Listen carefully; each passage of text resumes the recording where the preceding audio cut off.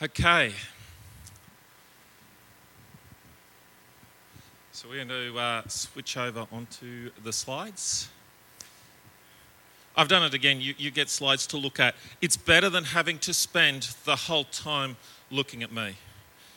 You know, I'm here subbing for Pastor Phil, but man, he's a whole lot better looking at, far better to watch him than watch me. Not to mention funnier. Well, for most people, hey. So, we're going to talk today and continue the story, the epic tale, the magnificent history of creation and choices and consequences and the basis of how we got to where we are in Christ today. Last week, we started on that journey through the Bible. At the very beginning, because if you're going to start a story, let's start there. And we opened the book and we started taking that path. And at JC this year, we're going to work through all the great stories, the great history that's brought us to where we are. All the characters, all the scriptures that ring in our ears. We're going to look at what happened then, how it applies to us now. And that's going to be our year of just learning and settling into the Word of God. Last week we covered Genesis 1 and 2 very briefly. You could spend weeks delving into Genesis 1 and 2, and I just encourage you to read it and just get into it. Because, Clinton, if it's worth reading, it's worth reading slowly. Every word has meaning and depth. It's worth reading slowly. The Bible is this epic tale, this story of love, of hope, of freedom, of things found, of paradise lost, a world of wonders, creation, flow, all these things that happen in life. It all affects us and all put us where we are. It tells of passion and conflict, of love, of struggle, of hope, and eventually of victory.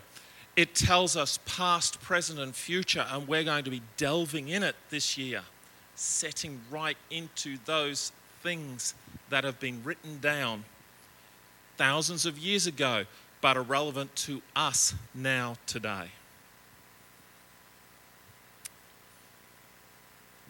So in summary,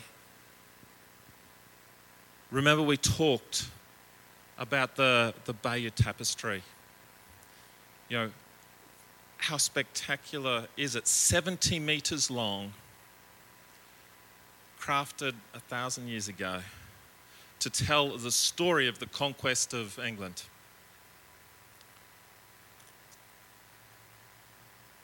And it's expertly woven. Every piece is in its place. And God's story is a tapestry too. Our lives are part of that tapestry. We're frames in that tapestry. But we often look at the tapestry and we're looking at it from the back. And we see a mess of knots and threads. And it just doesn't make sense to us. And we struggle and we pray and we seek clarity. But God sees the tapestry of our lives from the front. And what He's looking at is a picture like that. That 70-metre long tapestry and our part in it. We went through Genesis 1 and 2. The earth was without form and void. And God said. And each step of the way, God creates order out of chaos. He takes the chaos and creates order.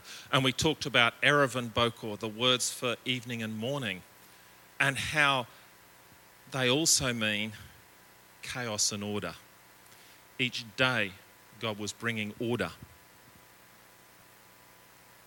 We're not merely spectators of the story of creation. We are embedded in and part of that story. We're part of Acts 2, Acts 3. We are the church. We are God's people. Our prayers are stitches in that tapestry. On the seventh day, God rested. And then we looked at details of Genesis 2 of the creation of man. Garden of Eden, which is actually a garden east of Eden.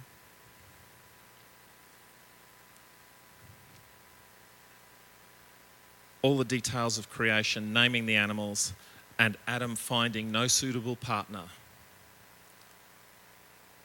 So then God made a partner for him from his very bones, so that the two were one.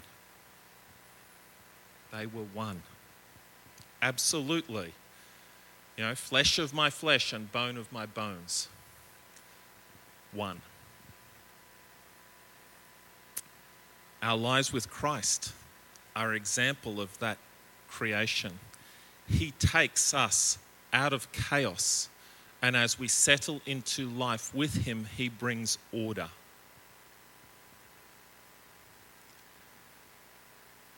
Sometimes we're not so pleased at chastisement and bringing of order, but he brings order. So the cover for today is choices and consequences. And that's where we're at today. We're in Genesis 3, the next step in the story.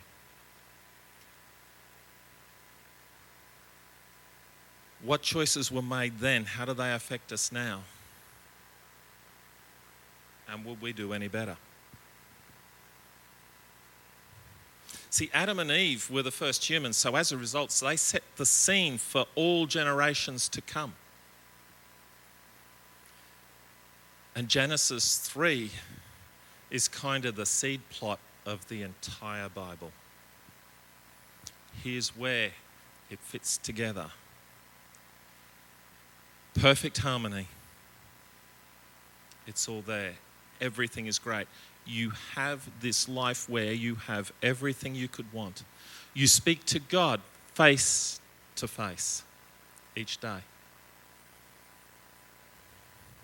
God gives you a set of instructions. Tend the garden. There's a tree in the middle, don't touch that one. The rest is yours. Why was there a tree in the middle? Don't touch that one. Alex?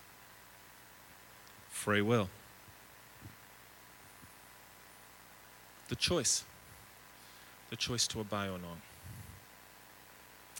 So God had some instructions, and then the devil steps in, and there's the thread all through the Bible. The devil steps in. There was deception and betrayal. There was a method of redemption. And there's victory. And right through the Bible, this is repeated. It's the scene, it sets the whole plot laid out. So the devil steps in. Genesis 3 verse 1, now the serpent was more cunning than any beast of the field which Jehovah God had made. And he said to the woman, is it so that God has said you shall not eat of every tree of the garden? And then Eve answers, the woman said to the serpent, we may eat the fruit of every tree of the garden, but the fruit of the tree which is in the middle of the garden, God has said, you shall not eat of it, neither shall you touch it, lest you die.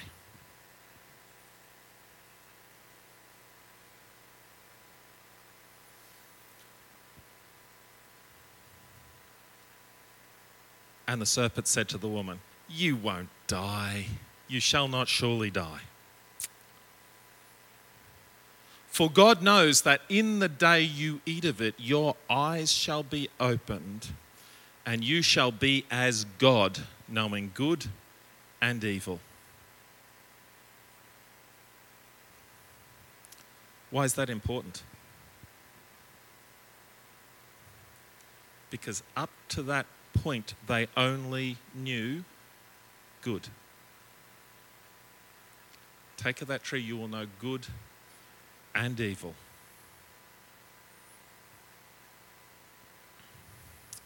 The devil stepped into a perfect world and he asked a question, presenting half the truth, and then Eve provided the full answer. She knew the full answer. She knew what God had said. She provided the full answer.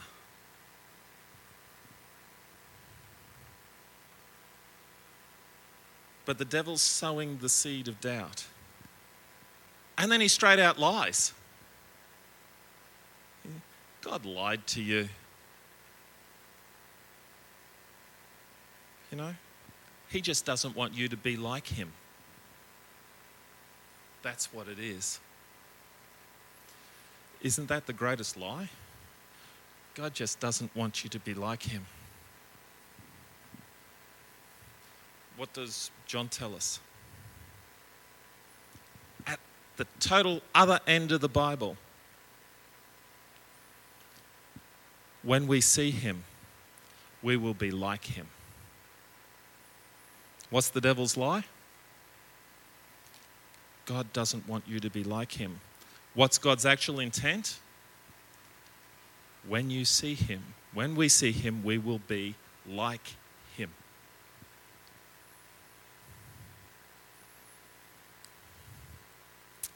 See? It's that sowing of the seed. So it's setting the position with a deception to trigger a wrong choice. So what about us? What about us? What if we were there? See, we know good and evil. We have, I guess, that little advantage in that we can recognize evil. But let's talk about the methodology of deception.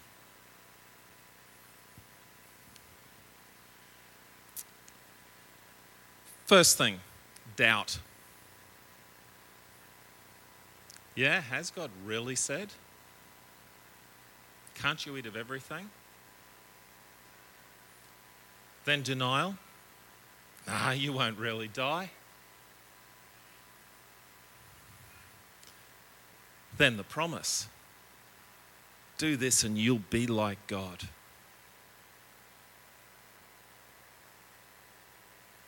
And in Genesis 3 verse 1 it says, the serpent was more subtle than any beast of the field which the Lord had made. And he said to the woman, yea, has God said, you can eat from every tree of the garden? It's interesting in Matthew 10:16. Behold, I send you forth as sheep amidst the wolves. Be you therefore as wise as serpents and as harmless as doves. It's still true for us today. We go into the world as sheep amongst wolves, and we have to be wise and harmless.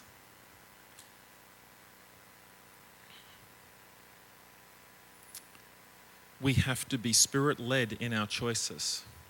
We have to have that relationship working. We have to have those discussions with the Lord. We have to have that communion with the Holy Spirit. We have to be engaged because we go out as sheep amongst wolves. We are going out into danger. If you're going out into danger, you want to be wearing the armor. You want to have that armour on. And to have that armour on, you have to be engaged. You know, if you're going to want the sword of the Spirit, you have to be engaged and in that place where you're connected with that. If you want that shield of faith, you have to be carrying the faith of Jesus Christ. How do you attain that? Faith comes by hearing, hearing by the word. You have to be steeped in that.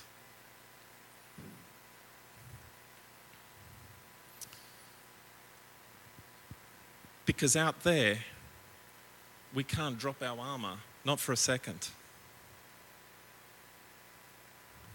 So the question becomes, would any of us have made a different choice to Eve? Or perhaps, as Jesus would say, let him who was without sin cast the first stone. Or perhaps even simpler, have any of us ever sinned? Because if we have, we've already made that decision and we have the knowledge of good and evil. Eve had only known good. So the decision. Here's the kick, the decision. Satan portrays sin as positive and pleasurable, and you'll find this theme repeated over and over again. Sin is positive and pleasurable. God, on the other hand, is telling us sin is miserable, filled with regret. Satan, sin is positive and pleasurable. God, sin is filled with regret.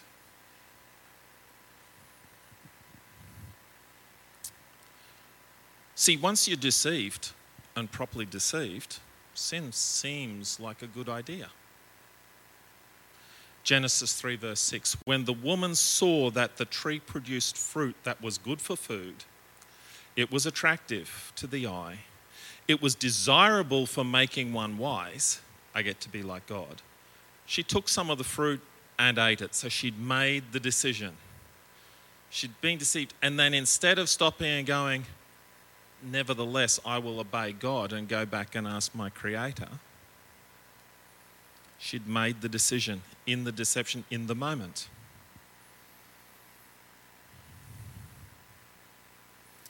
She also gave some of it to her husband who was with her, and he ate it. See, Eve had good reasons for the decision she made. Satan had portrayed this as a good thing. He had lied. Eve was deceived. And if the serpent was right, then it all made sense.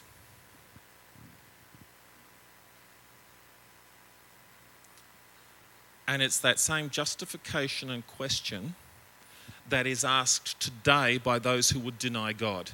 If you've ever watched apologists' videos and seen people asking questions, this question keeps going round and round. Why would God wish to hold us back and not let us be aware of right and wrong? Why would God want us to only know one part of the story? Now, with the benefit of hindsight, for a Christian, we go, oh, what? You mean, why would God only want us to know good? Gee, I don't know. Why would a good, great God only want us to know good and not know good and evil? Bears thinking about. But that's the question, you see, and that question was what was triggered. That's where Satan was going. And then in verse 7, the eyes of them were both opened, and they knew they were naked, so they sewed fig leaves together and made coverings for themselves. So here it is, and here's the rub. Eve's eaten from the fruit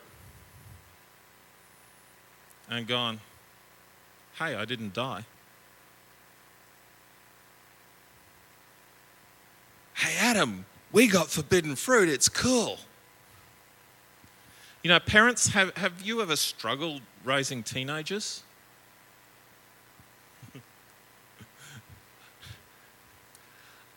Just a thought. Genesis 3. You ever told your kids, do this?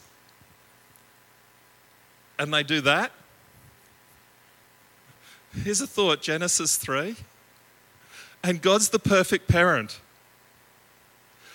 Even if you're the perfect parent doesn't mean you've got perfect children. Keep praying for them. Thank you. Because prayer's right. They need it. We all need it. Yeah? We all need it.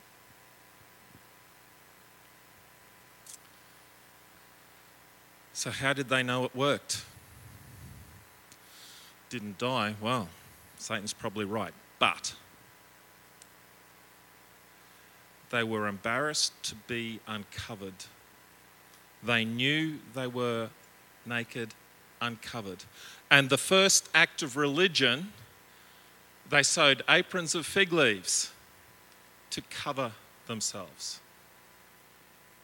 The first act of religion, what's religion? Man trying to meet God on man's terms. What does God say we should be doing? We should meet God on His terms. It's not about us. It's about Him. And Him crucified. What He did for us.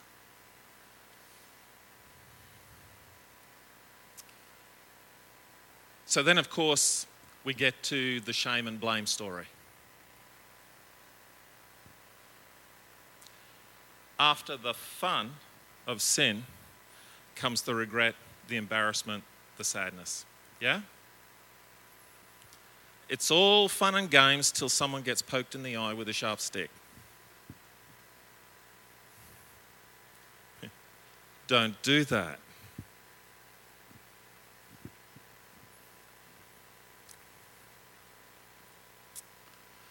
Genesis 3 verse 8.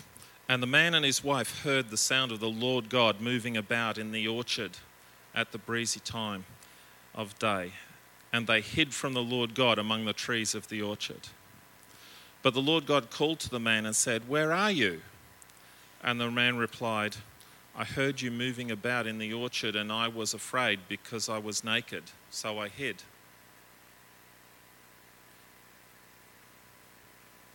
And the Lord God said, "Who told you that you were naked?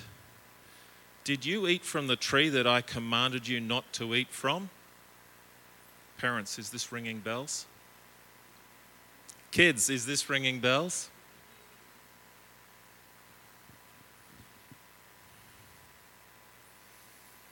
And then the blame game starts. The man said, "The woman whom you gave me, she gave me some of the fruit and I ate it." And God said to the woman, "What's this you have done?" And the woman said, "The serpent tricked me and I ate it."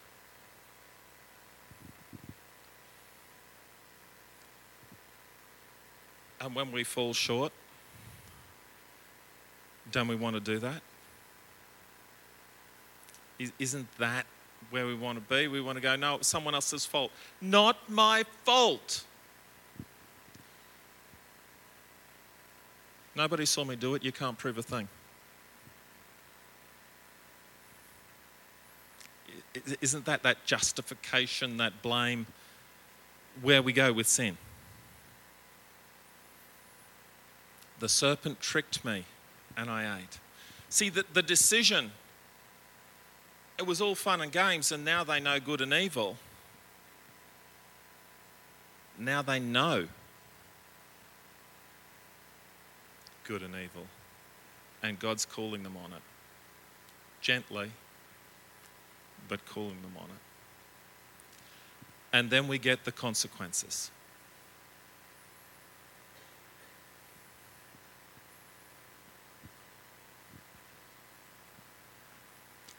Can we get the next slide, please? Sweet. And the consequences are Genesis 3:14. The Lord God said to the serpent, "Because you have done this, cursed are you above all the wild beasts and all the living creatures in the field. On your belly you will crawl, and dust will you eat all the days of your life. And I will put hostility between you and the woman, and between your seed and her seed. Her seed will bruise your head, and you will bruise her seed's heel." To the woman he said, "I will greatly increase your labor pains. With pain you will give birth to children. You will want to control your husband, but he will dominate you." But to Adam he said, "Because you obeyed your wife and ate from the tree which I commanded you, you must not eat from it. Cursed is the ground thanks to you. In painful toil you will eat all the days of your life. It will produce thorns and thistles for you, but you will eat the grain of the field.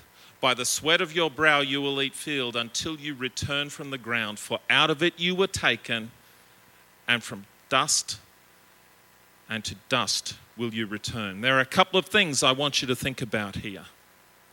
Firstly, this is God's declaration of war. He's laid it out. Now, the other two things are interesting. The seed of the woman.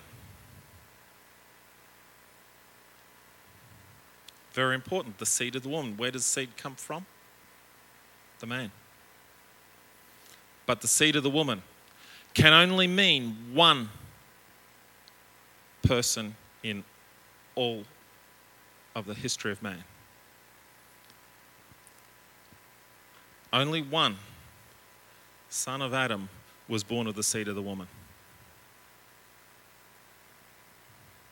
And two, the seed of the serpent. That bears thinking about. So here we are, paradise lost.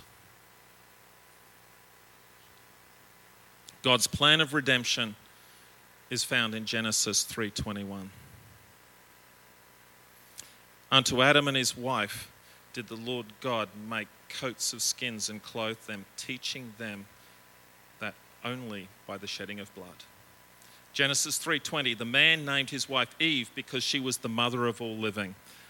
The Lord made garments from skin for Adam and his wife, and clothed them. And the Lord God said, "Now the man has become like us, knowing good and evil. He must not be allowed to stretch forth his hand and also take of the tree of life and live forever." Because that was the choice.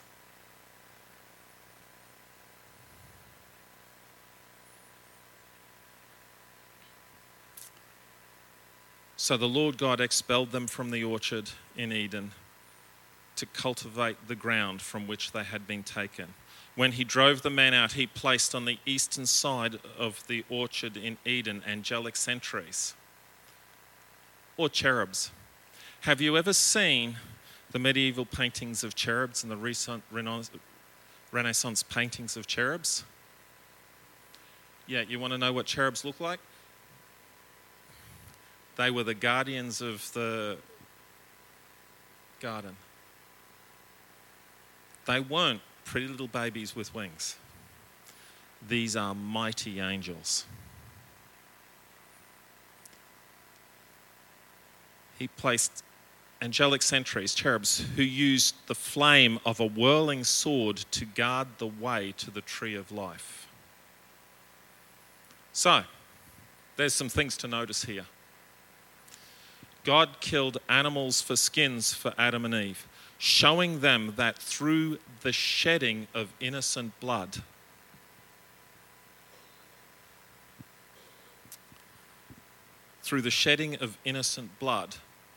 they could be covered. Sin is covered only through the shedding of blood. And it wasn't the fact that men would die. From a scientific perspective, the consequences were vast. The effects of the fall were entropy. The bondage of decay was introduced. Everything decays. The universe was effectively fractured. Nachmanides, over 1,000 years ago, discovered that there were at least 10 dimensions. M theory today says there are at least 10 dimensions. Nachmanides, by studying Genesis, discovered that there were at least 10 dimensions. And they were once accessible, but after the fall, only 4 are accessible to man. Length, width, breadth, height, time.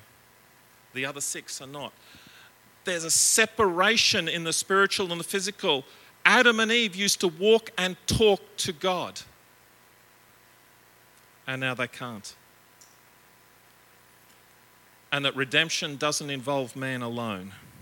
There's got to be a new heavens and a new earth. So in conclusion, we need to choose the consequences before we make the decision. With prayer, with engagement with God. We need to fully understand that even when we make the wrong choice, God has made us a path back through a perfect sacrifice. There was another tree and another garden and another exercise of free will.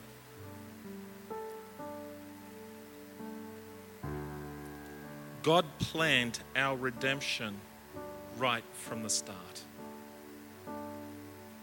Right there. He was there. So he sees the end from the beginning. He knew the end of Revelation from the beginning of Genesis. So Lord, we just want to thank you this day. We want to give you glory, thanks and praise. We want to honor you. Thank you for your word. Thank you for this scripture that you set out for us to know you. And Lord, as we come, we just glorify you. We just want to praise you. And we come now to honor and praise in Jesus' name. And all the church said, Amen. Thank you so much for joining us this morning. We hope you enjoyed the service. We are praying for you and we will see you next week.